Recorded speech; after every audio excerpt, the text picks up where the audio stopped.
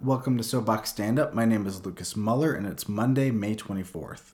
Real Salt Lake had a dramatic 2-2 draw against FC Dallas in Texas on Saturday. The first goal came in the 20th minute when pressure from Rubio Rubin and Nick Besler won RSL the ball in a dangerous spot in the attacking third.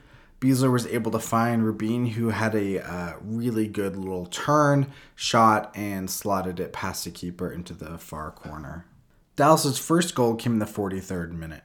Marcelo Silva made a challenge in the box that was both unwise and unnecessary that led to the ref awarding a penalty to Dallas. Hara converted pretty easily. Ochoa went one way, the ball went the other, and Dallas was level at 1-1.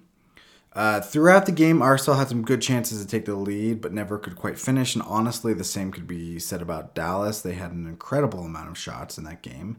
Then in the 84th minute, Paxton Palmacall provided a good assist to Ryan Hollingshead to give Dallas the lead. So he put them up 2-0. At that point, I felt like the game was pretty much lost for RSL.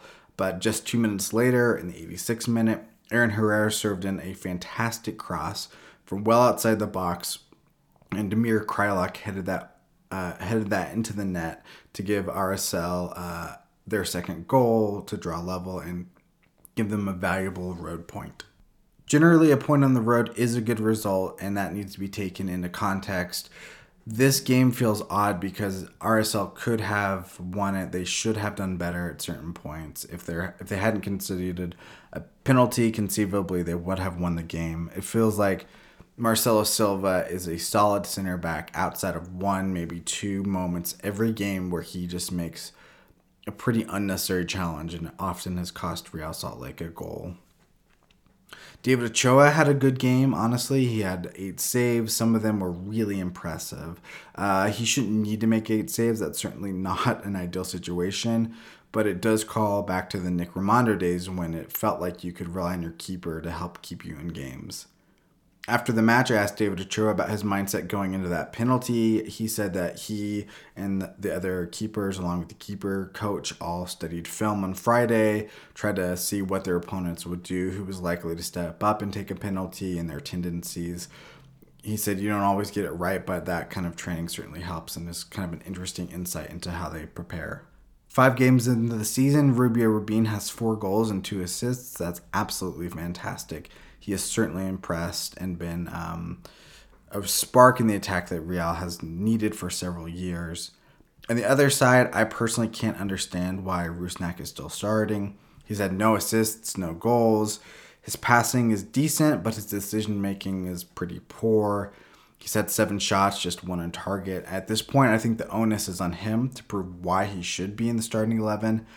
Perhaps the best thing is to bench him and try to light a fire under him that might see him a little bit more motivated on the field. But in my mind, he's done nothing this season to justify wearing the captain's armband, his salary, his starting spot.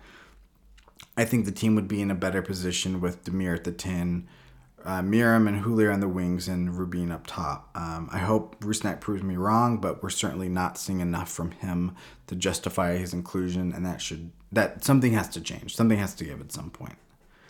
Looking at the numbers on this game, RSL only had 37% possession. They had 11 shots to Dallas's 29. Just 3 of RSL shots were on target, whereas 10 of them for Dallas were on target. Ochoa made a massive 8 saves. So it was a game that Dallas very much dominated. So getting out of there with a point is a good result. But watching the game, the sense was RSL could have done better. And all 3 points were within reach and they just couldn't quite get it done. Even though they did rescue a point at the death. And that's a fantastic result given that perspective. Real Monarchs drew 1-1 against Austin Bold at Zions Bank Stadium on Friday night. So far, the Monarchs have 1 loss and 2 draws from 3 games, so it's been a rough start for them. On the positive side, Jason Ramirez was able to get a goal for the Monarchs. Overall, him playing with the Monarchs may not be what we all wanted. I think people were hoping that he would be a good replacement for Jefferson Savarino, but it's also good that he's getting time in meaningful games with the Monarchs, and this should help allow him to develop into the player I think we hope to see from him. In non-game news, Bobby Wood had his baby, which was the reason why he was still in Europe, or as I like to call it, Bobby Wood had his baby Wood. So that means we could see him soon for RSL. Surely they'll want to take some time to recover and get everyone settled in, but it seems likely that he will be around by the end of the international break. Carlos Hernandez of Fox Sports Mexico is reporting that Club America Femenil of Liga MX Femenil is in advanced negotiations to bring in former Utah Royals head coach Craig Harrington as their new head coach. Craig Harrington was let go after the 2020 Challenge Cup before the 2020 Fall Series in kind of questionable circumstances. So it's interesting to see him being linked to another head coaching job in the world of women's sports.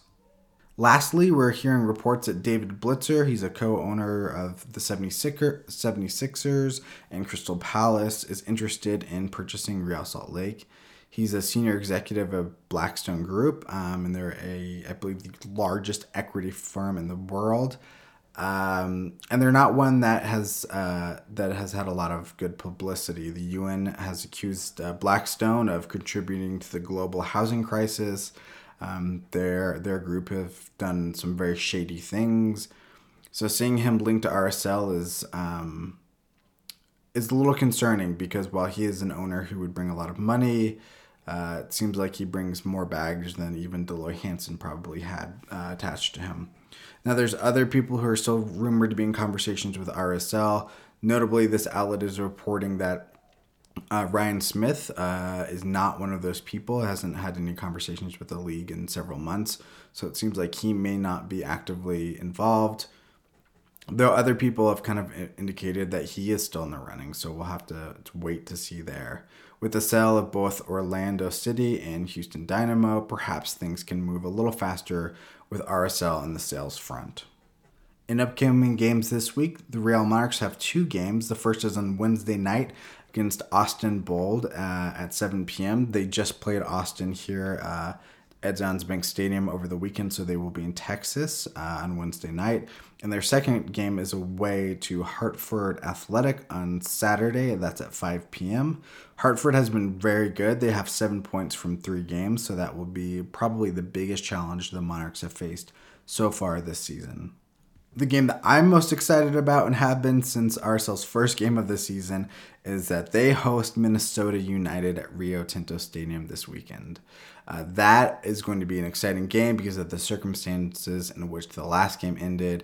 Adrian Heath coming out and having some very negative words to say about David Ochoa. David Ochoa said that he called Heath, and they spoke, and he apologized, and it sounds like they made up. But still, that has to be in players' minds and how the last game ended. Minnesota have been very poor. They just have 2 wins from their 6 games. They have 1 point per game, the worst goal differential in the Western Conference. So they have not played well so far, even though they've gotten a couple wins since last facing RSL. Well, that's it for this week. Thanks everyone for listening, and I will be back next Monday.